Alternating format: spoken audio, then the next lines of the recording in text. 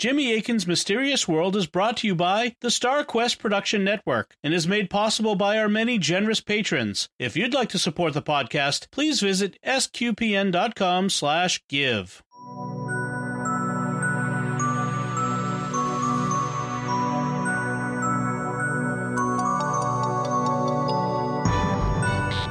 You're listening to episode 268 of Jimmy Akin's Mysterious World, where we look at mysteries from the twin perspectives of faith and reason. In this episode, we're talking about hearing mysterious voices. I'm Dom Bettinelli, and joining me today is Jimmy Akin. Hey, Jimmy. Howdy, Dom. What would you do if you started hearing voices in your head and no one was there? In mental health circles, hearing voices is often considered a symptom of illnesses such as schizophrenia, mania, and depression. But what if what the voices tell you is true? What should you make of them then?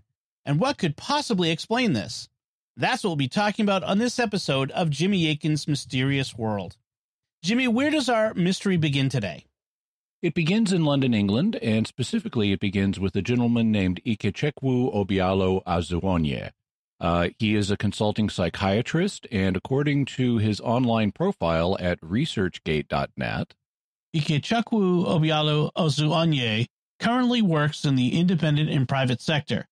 Ikechukwu does research in behavioral science, psychiatry, and mental health legislation.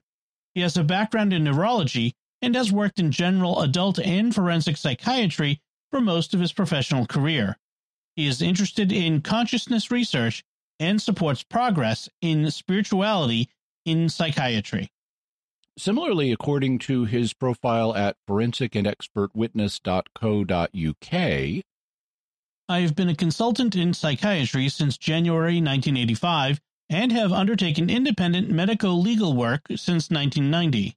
In the course of the past 27 years, I have provided written as well as oral evidence to a wide range of decision-makers, including courts and tribunals.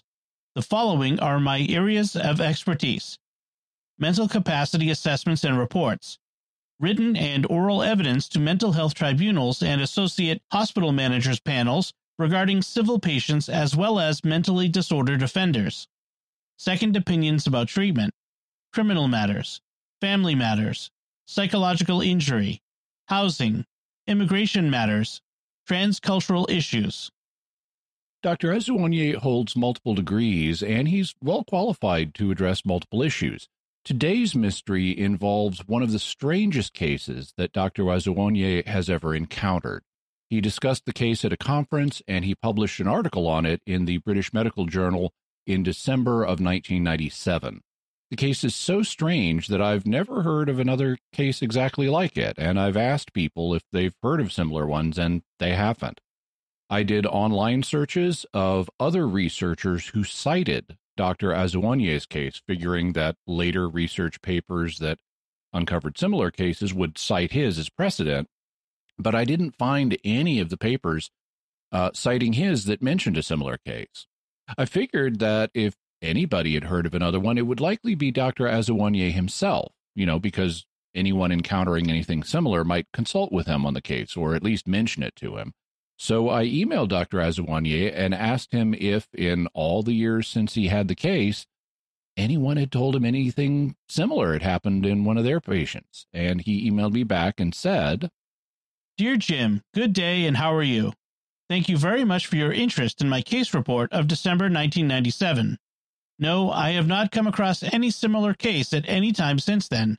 Kind regards, Ike Azuonye. So even Dr. Azuonye himself has never heard a report of a similar case, and that illustrates how this one is really, really unique. The case involves a person hearing voices in their head. What does that normally signify? While hearing voices can be normal, it is often associated with various mental health issues. According to a 2003 paper in the journal Medical Hypotheses by Dr. Robert Bobrow, hearing voices can be psychiatrically normal, for example, the voice of a recently departed loved one while grieving, or abnormal, associated with schizophrenia 60 to 90% of the time, with mania 20% of the time, and with depression almost 10% of the time. At least that represents a conventional psychiatric view. I actually think there are additional circumstances besides just being in grief where you might hear voices and it wouldn't be a sign of mental illness. But this gives you a sense of how the situation is treated in psychiatric circles. So if you are currently grieving and recently lost a loved one, hearing a voice, specifically the voice of the person you lost, may be normal. However, apart from that situation, it's conventionally thought in psychiatry to be associated with mental illness of some kind. 60 to 90% of the time, that illness will be schizophrenia. 20% of the time, it will be mania. And almost 10% of the time, it'll be depression. So unless you've lost someone, hearing voices is normally considered a symptom of mental illness, most commonly schizophrenia. And so that'll be the first thing that mental health professionals will be likely to diagnose you with, as we discussed in episode 262 on the Rosenhan experiment. Dr. David Rosenhan reported having people check into mental institutions claiming to hear voices that said things like empty, hollow, and thud, and they were almost all immediately diagnosed with schizophrenia. As we discussed in that episode, it appears that Dr. Rosenhan faked and misrepresented his data, but if you go to a mental health professional and report hearing voices, the most likely diagnosis you'll get is schizophrenia. Then let's look at the central figure in the case that Dr. Azuanye encountered. Who was she, and what can you tell us? According to the article Dr. Azuanye published in the British Medical Journal in 1997, the woman can be described this way. Born in continental Europe in the mid-1940s, the patient settled in Britain in the late 1960s. After a series of jobs, she got married, started a family, and settled down to a full-time commitment as a housewife and mother. She rarely went to her general practitioner, as she enjoyed good health and had never had any hospital treatment. Her children had also been in good health. The British Medical Journal does not mention her nationality, but I've elsewhere heard Dr. Azuanye speak about this, and he indicated that she was from Switzerland, so she was of Swiss origin. He says that she was born in the mid-1940s, which would suggest a time frame between 1944 and 1946, or at least between 43 and 47. But by the late 1960s, when she would have been between 20 and 24 years old, she had settled in Great Britain. She held a series of jobs, and she got married, apparently to a British husband, and became a housewife. Both she and her children experienced good health. For reasons of medical privacy, Dr. Azuanye does not give us her real name. Instead, he refers to her in his British Medical Journal article by the initials AB. But AB is a little impersonal, so we're going to refer to her as Annabelle. And Dr. Azuanye reported that in late 1984, something very strange happened. In the winter of 1984, as she was at home reading, she heard a distinct voice inside her head. The voice told her, "Please don't be afraid. I know it must be shocking for you to hear me speaking to you like this, but this is the easiest way I could think of. My friend and I used to work at the Children's Hospital, Great Ormond Street, and we would like to help you." If Annabelle was born in Switzerland in the mid-1940s, she would have been somewhere around 40 years old in 1984. Most likely she would have been in her late 30s. So we'll assume that this was her age, her late 30s, and perhaps around 38. And she heard a voice.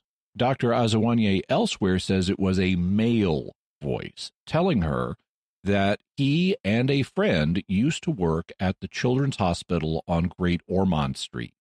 It's formerly known as the Great Ormond Street Hospital for Children. It was founded in 1852 as the Hospital for Sick Children, and according to Wikipedia, Great Ormond Street Hospital, informally GOSH or Great Ormond Street, formerly the Hospital for Sick Children, is a children's hospital located in the Bloomsbury area of the London Borough of Camden, and a part of Great Ormond Street Hospital for Children NHS Foundation Trust. The hospital is the largest center for child heart surgery in the UK and one of the largest centers for heart transplantation in the world. In 1962, they developed the first heart and lung bypass machine for children. With children's book author Roald Dahl, they developed an improved shunt valve for children with hydrocephalus and non-invasive percutaneous heart valve replacements. They did the first UK clinical trials of the rubella vaccine and the first bone marrow transplant and gene therapy for severe combined immunodeficiency. The hospital is the largest center for research and postgraduate teaching in children's health in Europe. In 1929, J.M. Barrie donated the copyright to Peter Pan to the hospital. So it's quite famous, and it has a statue of Peter Pan next to its entrance. It also has a really impressive interior. Annabelle had heard of the children's hospital, but did not know where it was and had never visited it. Her children were well, so she had no reason to worry about them. This made it all the more frightening for her, and the voice intervened again. To help you see that we're sincere, we would like you to check out the following. And the voice gave her 3 separate pieces of information, which she did not possess at the time. She checked them out. They were true. In his British Medical Journal article, Dr. Azuwanye does not say what these 3 pieces of information were, but I found an interview he did with British journalist John Ronson, and he gives more detail about what they were. There's a male voice and said to her, there are 2 of us. We used to work at Great Ormond Street Hospital for Children. There's something we're going to tell you that will help you, but also said, you're going to think you're mad, but you're not. The more they tried to reassure her, the more she panicked. Said, all right, you go up to your balcony and we'll tell you what's happening in front of your house right now. Maybe you will believe us. They described to her, there's like a blue car coming around the corner. There's a white one in front of your house. There's a couple walking a dog, that sort of thing. But that made her even more frightened. So at least that gives us a sense of what the information was like. The voices said, go up on your balcony and here's what you're going to see.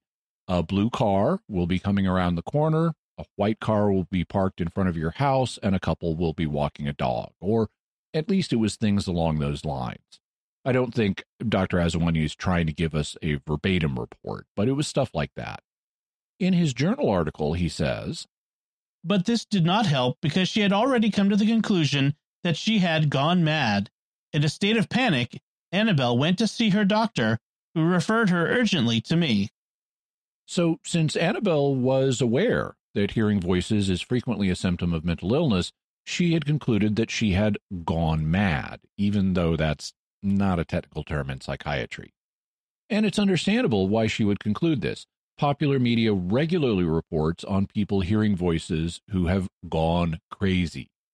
For example, this story was taking place in 1984, and a few years before that, back in 1976 and 77, the American serial killer David Berkowitz had become world famous as the Son of Sam killer. One of the things that had been widely reported about Berkowitz, and in fact the reason that he was reportedly called Son of Sam, was that he had been hearing hallucinatory voices. Specifically, it was reported that he was hearing hallucinatory voices coming from a dog that was possessed by an ancient spirit named Sam. Now, we discussed the Son of Sam killings back in episode 167 and again in episode 168. And as we heard in those, the idea that the dog was possessed by a spirit named Sam was actually a misunderstanding. But this was what was popularly reported.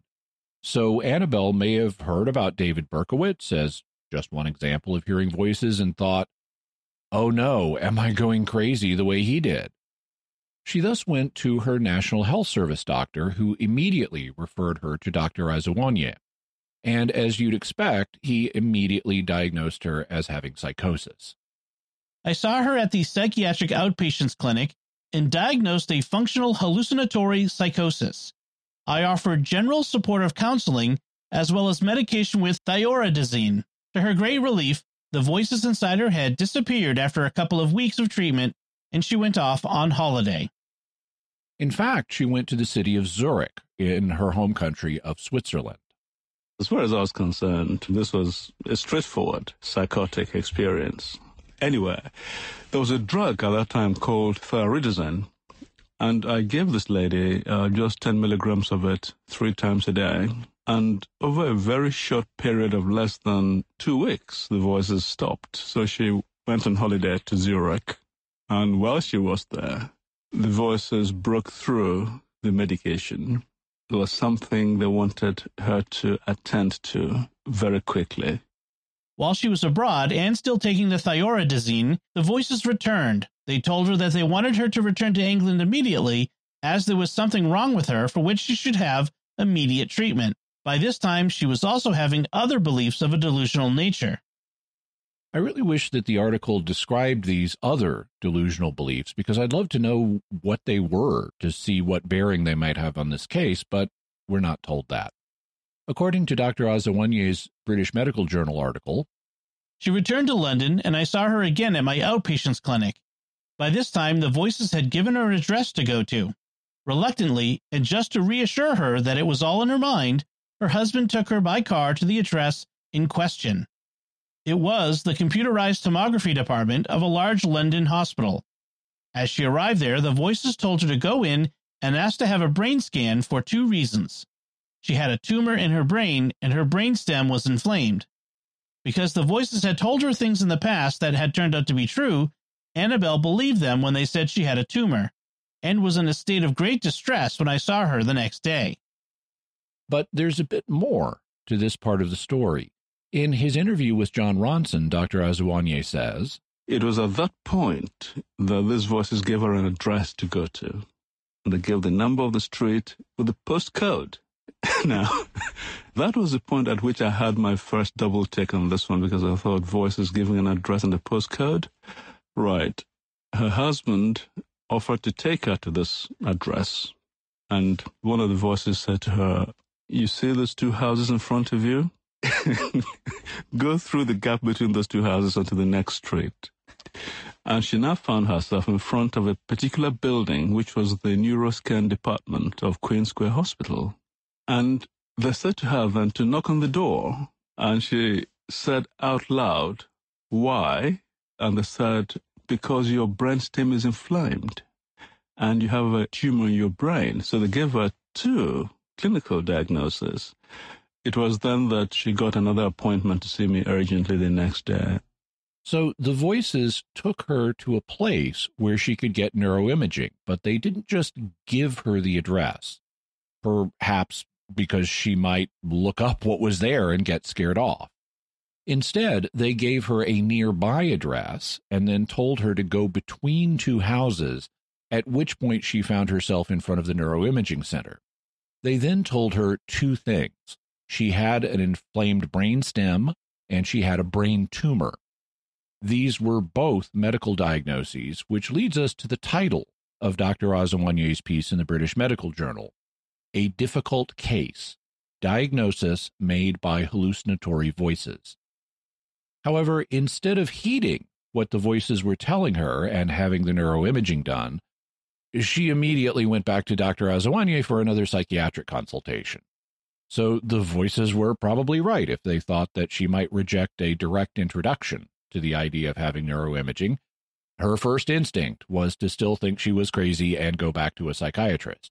According to Dr. Azawanyeh, in order to reassure her, I requested a brain scan, explaining in my letter that hallucinatory voices had told her that she had a brain tumor, that I had not personally found any physical signs suggestive of an intracranial space-occupying lesion, and that the purpose of the scan was essentially to reassure the patient. The request was initially declined on the grounds that there was no clinical justification for such an expensive investigation. It was also implied that I had gone a little overboard, believing what my patient's hallucinatory voices were telling her.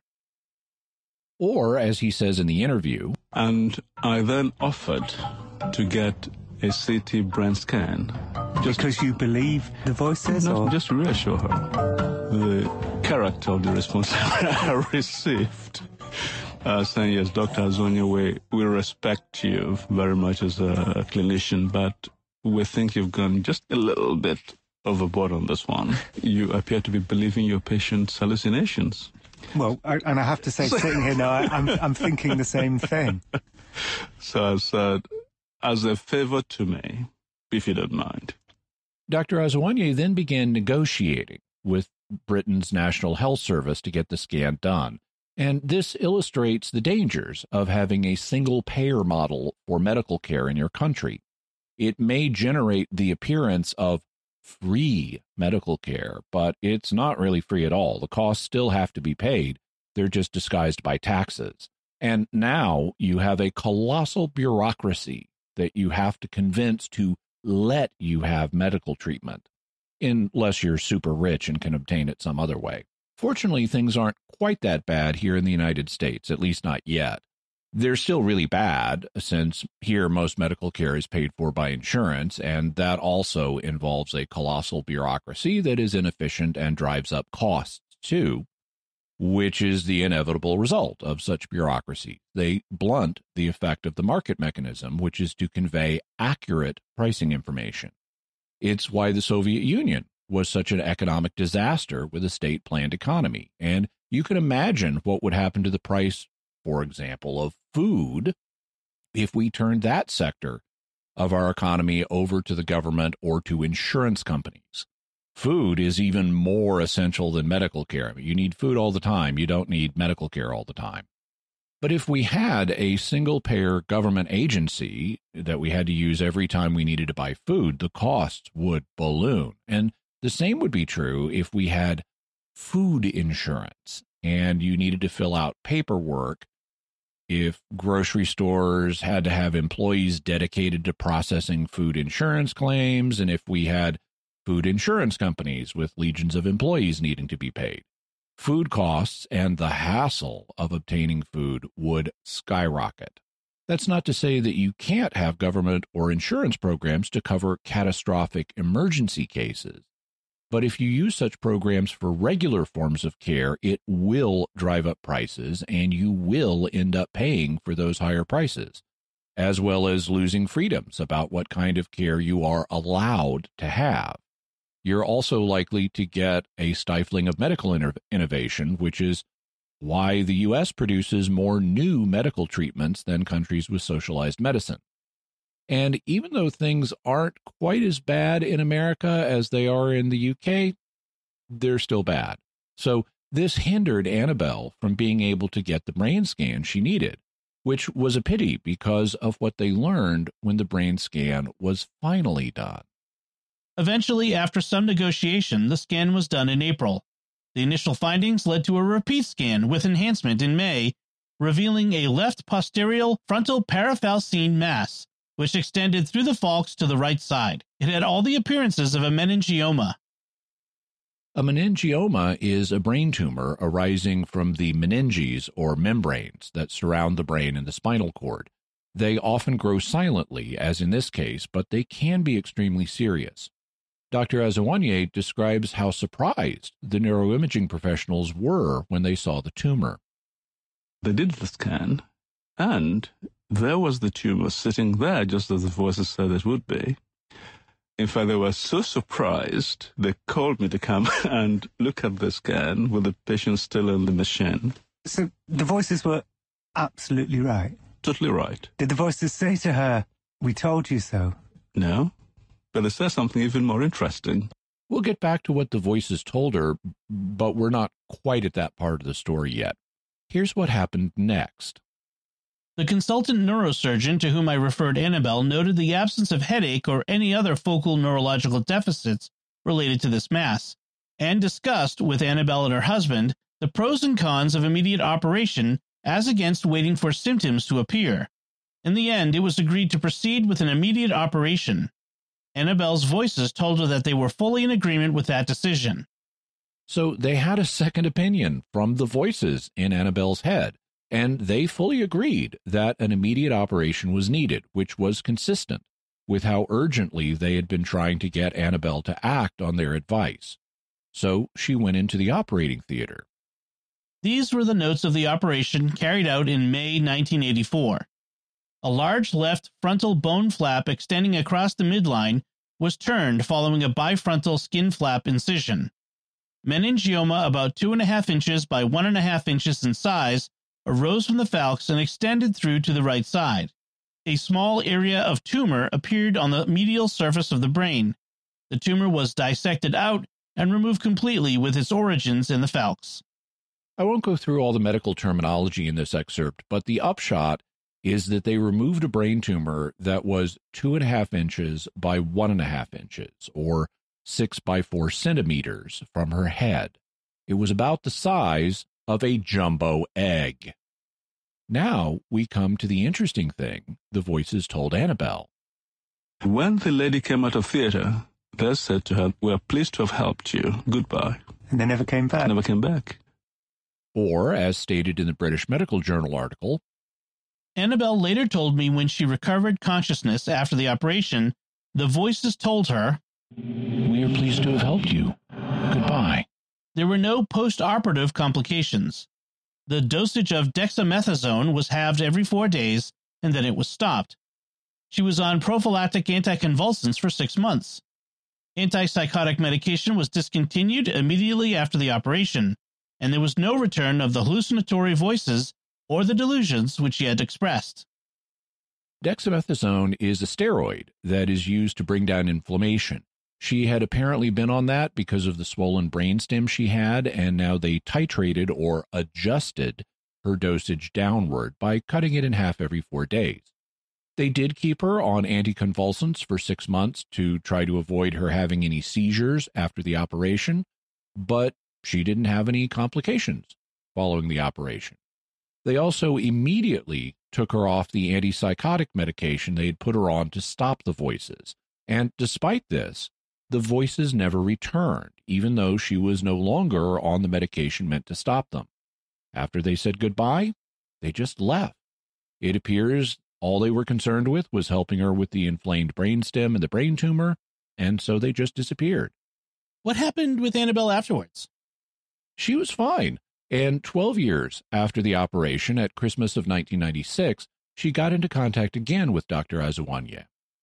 Annabelle telephoned me last Christmas to wish me and family a merry festive season, and to tell me that she had been completely well in the 12 years since the operation. It was this telephone call that brought this case to mind again. It is well known that intracranial lesions can be associated with psychiatric symptomatology, but this is the first and only instance I have come across in which hallucinatory voices sought to reassure the patient of their genuine interest in her welfare, offered her a specific diagnosis, there were no clinical signs that would have alerted anyone to the tumor, directed her to the type of hospital best equipped to deal with her problem, expressed pleasure that she had at last received the treatment they desired for her, bid her farewell, and thereafter disappeared. I presented her case at a conference later that year.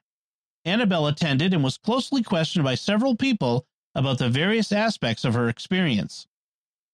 Or, as he says in the interview, And you presented her, didn't you? I did. I presented her at the Royal Free. She was invited in to talk to the academic staff and the students, and they put all kinds of questions to her, trying to understand what had happened to this lady. And the audience was split 3 ways. the three-way split in the audience has to do with the theories that could possibly explain this event, which we'll turn to next. And before we get to those theories, we'd like to take a moment to thank our patrons who make this show possible, including Mark Y., David H., Scott D., John S., and John V. Their generous tax-deductible donations at sqpn.com/give make it possible for us to continue Jimmy Akin's Mysterious World and all the shows that StarQuest. And you can join them by visiting sqpn.com/give. Jimmy Akin's Mysterious World is also brought to you by Fearvento Law PLLC, now assisting clients with expungements and set-asides of Michigan convictions. To learn more, call 231-202-3321 or go to fearventolaw.com, FIORVENTO law.com. And by Deliver Contacts, offering honest pricing and reliable service for all your contact lens needs. See the difference at delivercontacts.com. Jimmy, what theories are there about Annabelle and her diagnostic voices? Essentially, there are three theories that we need to look at. First, could this have been a case of fraud? Because we always need to consider the possibility of fraud. Second, could there be a natural, non-paranormal explanation for the voices and their accurate diagnosis? And third, could this have been a paranormal event? And if so, what was the cause? So what can we say about this case from the reason perspective? Could Annabelle have just been committing fraud by claiming to hear the voices? And if so, what could her motive have been? The motive would have been financial. The claim is that Annabelle may have learned about the tumor, but as a Swiss national, she wasn't entitled to Britain's so-called free National Health Service, or NHS care. So she faked the voices to get access to the British healthcare system. John Ronson explains, There were other people there who thought she was a fraud. That as a Swiss national, she wanted free healthcare on the NHS, so she'd pretended not to know about her pre-existing brain tumour. But that can't have been the case, because she'd been living in Britain for ages and would have been entitled to free healthcare. As I pointed out, free healthcare isn't really free. That's just misdirection by government or insurance companies to make you think you're getting something for nothing, when really it has to be paid for, either by taxes or insurance premiums, and you get a bloated bureaucracy that will drive up the prices and limit medical innovation in the meantime. However, putting that aside, Dr. Azuwanye went into more detail about this possibility. Playing on the name of the popular 1990s television show The X-Files, he refers to those who opposed an exotic explanation as X-phobes and says, The X-phobes had a very different formulation. According to them, Annabelle had been given the diagnosis of a brain tumor in her original country and wanted to be treated for free under the NHS. Hence, they surmised she had made up the convoluted tale about voices telling her this and that. But Annabelle had lived in Britain for 15 years and was entitled to NHS treatment.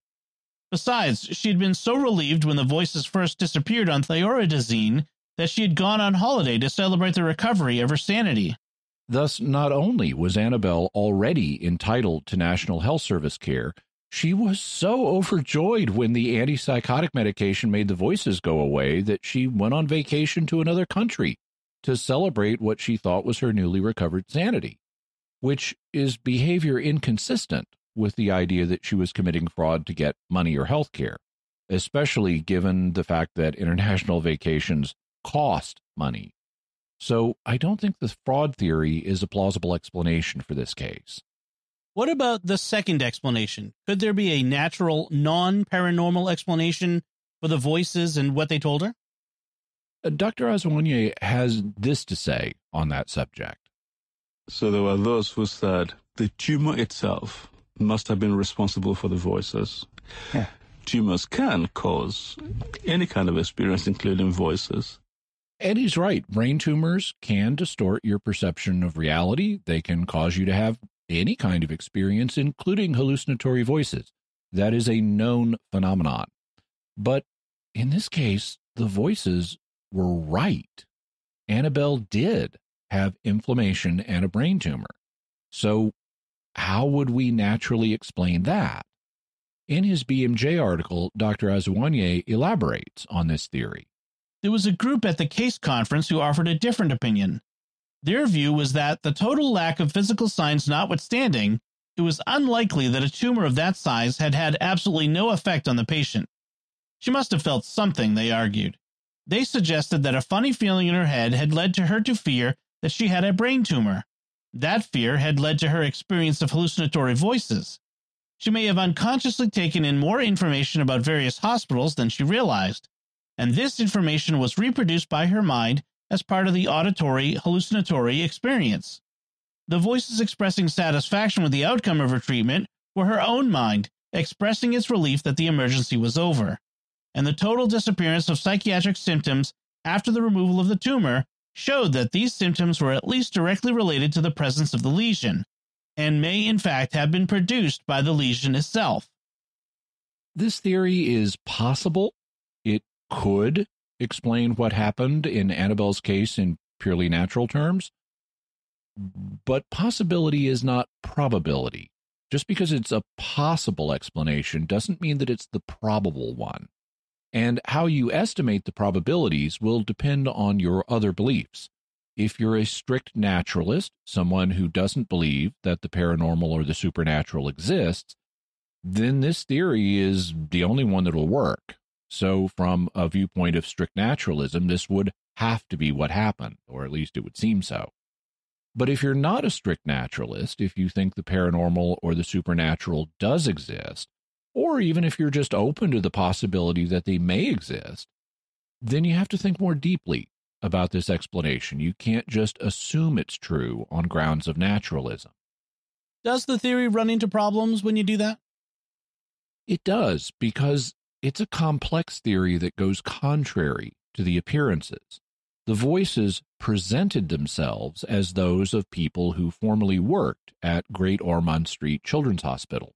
So that's what the case appears to involve, the voices of former children's hospital workers. The idea that no such people were involved in thus goes contrary to the appearances of the case. It rejects the appearances rather than embracing them. You can propose explanations that deny the appearances, but it's a general principle. If you're going to deny what seems obvious, you need reasons for that. And this explanation is also a complex one. It requires that Annabelle felt the brain tumor and developed a fear, at least subconsciously, that she had a brain tumor as opposed to just a headache or something. And we don't have any indication of that. So that's an assumption without evidence to back it up. It also requires that she subconsciously knew more about the location of hospitals than she knew consciously, like when they took her to the neuroimaging center. But we also don't have any evidence for that. And it requires her subconscious mind to have created messages from the voices that mirrored the different stages of her medical journey, which is quite a stretch and doesn't seem probable to me. If that kind of thing was likely to happen, why don't we have other cases like this one in the medical literature? Why don't we have multiple people with brain tumors who hear voices that help them navigate fixing the problem in a sensible step-by-step manner like happened with Annabelle? The fact that this case is so unique is an argument that this kind of thing is not likely to happen naturally, because lots of people have brain tumors, but this doesn't happen to them. There also are factors that the theory doesn't explain, like the fact that Annabelle also had an inflamed brainstem, which she was hardly likely to feel the same way she might feel a tumor the size of a jumbo egg. And then there's the fact that the voices told her what was happening in her neighborhood outside of her house, things that she didn't already know, but that she was able to verify by going out on her balcony. Feeling a brain tumor would not let you know things like that unless you're in that John Travolta movie Phenomenon. Not unless the brain tumor had caused you to develop psychic powers. That brings us to the paranormal explanations for Annabelle's experience. What should we say here?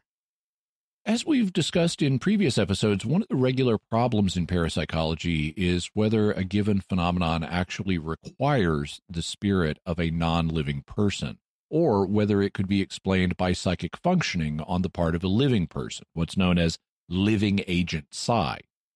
Well, hypothetically, Annabelle could have psychically detected the brain tumor and the inflammation and what was going on in her neighborhood, and then her subconscious mind knitted together these psychic impressions and produced the voices that she was hearing. So on this hypothesis, no actual spirits were involved. Another way that living agent psi could be involved would be if there were former employees of the children's hospital involved, but they were still living. Maybe two former hospital employees psychically diagnosed her at a distance and then psychically contacted her to let her know about the problem. On either of these scenarios, no departed spirits would be involved, just living people using psychic functioning, either Annabelle herself or two former hospital employees. What do you make of the living agent psi explanations? I think they're both possible explanations, but that doesn't make them the most likely explanations. Let's consider what the voices initially told her. They said, "Please don't be afraid. I know it must be shocking for you to hear me speaking to you like this, but this is the easiest way I could think of. My friend and I used to work at the Children's Hospital, Great Ormond Street, and we would like to help you." So first, they said, my friend and I used to work at the Children's Hospital. If you hear a disembodied voice speaking in the past tense of what they used to do, it strongly suggests that they are deceased. That's the natural interpretation of hearing a disembodied voice telling you what they used to do.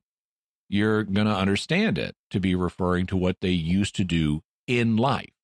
You're not going to interpret it as meaning, oh, this is a retired hospital worker that's still living who's talking to me. You're going to think, this is a deceased hospital worker talking to me. So the appearances in this case would be that a couple of deceased spirits were involved. And on general principles, we should stick with how a case appears until such time as we have evidence that the appearances are mistaken. So the involvement of spirits has a leg up on the idea that either Annabelle or two living but retired hospital workers were responsible. Second, notice that the voices were aware that this mode of communication could be alarming to Annabelle. They said, please don't be afraid. I know it must be shocking for you to hear me speaking to you like this.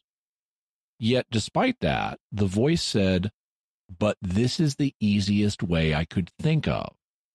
So consider that. The idea of contacting Annabelle telepathically was the easiest way they could help get her the information that she needed. That statement strongly suggests that the voice was of a departed human spirit, because if these were living individuals, this wouldn't be the simplest way of contacting her. They could just pick up the phone or write her a concerned letter. Either of those would be much easier for a living person to do than sending a complex telepathic message, and it wouldn't have been as alarming or shocking for her to receive a message like that. She would not, for example, have thought she was going crazy by hearing voices. So it sounds like you're leaning toward the idea of actual spirits being involved. Yes, and this is what some in the conference audience thought. In the British Medical Journal, Dr. Azawanye writes, people who would be called X-Files today rejoiced that what had happened to her was a clear instance of telepathic communication from two well-meaning people who had psychically found that Annabelle had a tumor and sought to help her. He also commented on it in the interview. The most interesting was to hear fellow psychiatrists saying this must have been a paranormal experience. There were real individuals who had a way to help her, and they did. Where are you on in that split? I mean, clearly you don't think she's a fraudster, so... Not at all. I personally believe that she was helped by someone. In my view, this world that we experience is one of many worlds, and I have no difficulty accepting the reality of non-physical worlds and its inhabitants, and I think that she was helped in that manner. And I agree. As someone who believes in both the paranormal and the supernatural, I think that even though other explanations are possible, the most probable explanation, given the facts, is the idea that the spirits of deceased hospital workers contacted Annabelle. So that means, what can we say about this case from the faith perspective then? Could the voices have been demons? Well, anything is possible, but as we discussed in episode 188, you can't just assume things are demons. You need evidence for that, and I don't see any evidence of demonic activity in this case. The voices didn't behave like demons. They didn't try to lead Annabelle or anyone around her into sin. They didn't urge her to adopt false religious beliefs. They didn't try to take over her body. They didn't try to get her to worship idols. They were simply interested in alerting her to a serious medical problem she had, and then they ceased communicating with her once that medical problem was taken care of. I thus think that the most likely explanation is that they were departed human spirits who were trying to help Annabelle. Christian doctrine acknowledges that the spirits of departed humans exist. More specifically, Catholic doctrine acknowledges that spirits of people in heaven, the saints, can appear to people on earth, and Catholic theology commonly holds that spirits in purgatory can also appear to people. So whether these spirits were of hospital workers in heaven or in purgatory, Catholic theology would have no problem with the idea of them appearing to Annabelle in audio form to help her address her medical issue. You just said appear to her, but she didn't ever see them. No, but in parapsychology, appearances, or apparitions as they're known, don't have to involve sight. You can have a visible apparition, but spirits can also appear in other ways, such as in the form of a voice. They can even manifest to other senses, like touch or smell. So apparition is a general term that applies to any way that a spirit manifests, regardless of the sense or senses involved. Catholic theology also acknowledges that spirits can manifest in multiple ways. Specifically, what Annabelle experienced would be known as a locution. In English, the word locution refers to an act of speech or an utterance, from the Latin word locutio, meaning a speech or discourse, as in, I am Locutus of Borg, for Star Trek fans, when Captain Picard was assimilated and speaking on behalf of the Borg. Well, in a Christian context, when someone hears an interior voice, it's a form of private revelation known as an interior locution.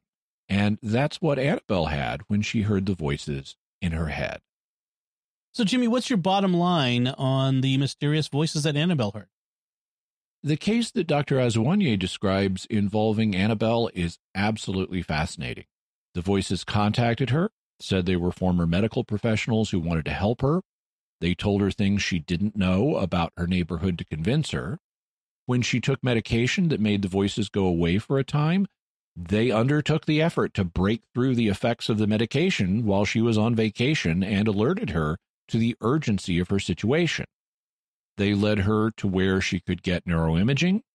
They gave her 2 diagnoses that turned out to be accurate. She had both brain inflammation and a brain tumor. They concurred with living medical professionals that she needed an operation quickly, and once the operation was successfully performed, they said they were pleased to have helped her, and then they said goodbye and never came back. The fraud explanation for this experience does not work. The natural explanation is possible, but not at all probable unless you're a strict naturalist. The living agent psi explanations, both of them, are also possible, but the most probable explanation is that this case involved exactly what it appeared to involve. 2 deceased medical professionals were trying to help a living woman who had an urgent medical condition that she didn't know about. Jimmy, what further resources can we offer to the listeners and viewers? We'll have a link to Dr. Azuanye's article, Diagnosis Made by Hallucinatory Voices. Also, we'll have a couple of his profiles on forensicandexpertwitness.co.uk and researchgate.net. Robert Bobro's paper, Paranormal Phenomena in the Medical Literature, Sufficient Smoke to Warrant a Search for Fire. Also, information about the Great Ormond Street Hospital and John Ronson's interview with Dr. Azuanye. All right, and so will do it for us this time. What are your theories about Annabelle and her remarkable experience with the disembodied voices who accurately diagnosed her condition?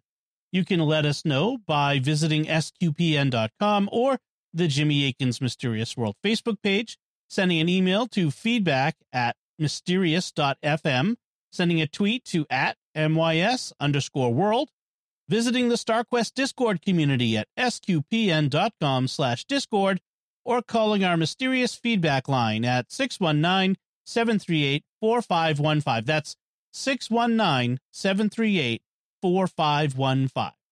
And I want to say a special thank you to Oasis Studio 7 for the video and animation work they did on this episode.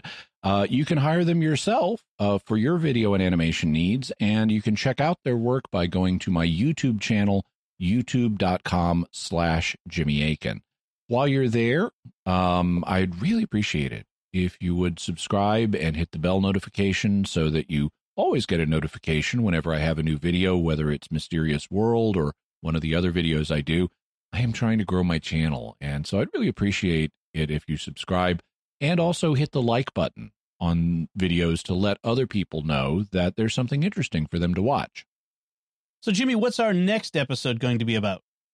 Next week, we're going to be talking about communication with the departed that goes the other way. We'll be speaking about and to a priest named Father Nathan Castle. He has a special ministry to souls in purgatory. He'll be telling us about how he learns of the souls that need his help, and how he helps them make progress in the afterlife. He's got some really interesting experiences to recount, so you won't want to miss that. Excellent. Be sure to check out the Mysterious World bookstore at mysteriousworldstore.com for links to all the books and videos that Jimmy mentions in the show. You can find links to Jimmy's resources from our discussion on our show notes at mysterious.fm/268. And remember, to help us continue to produce the podcast, please visit sqpn.com/give.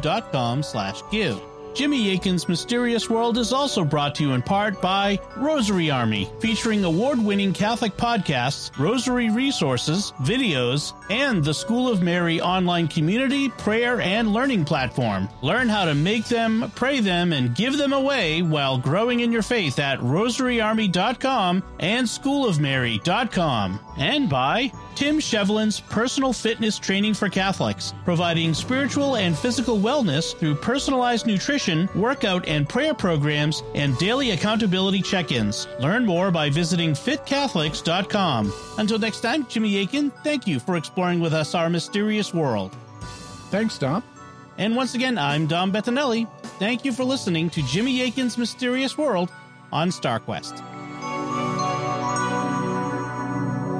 If you've enjoyed Jimmy Akin's Mysterious World, you'll also enjoy another StarQuest Network show, The Catholics of Oz. Find it wherever you can find podcasts or at sqpn.com/Oz.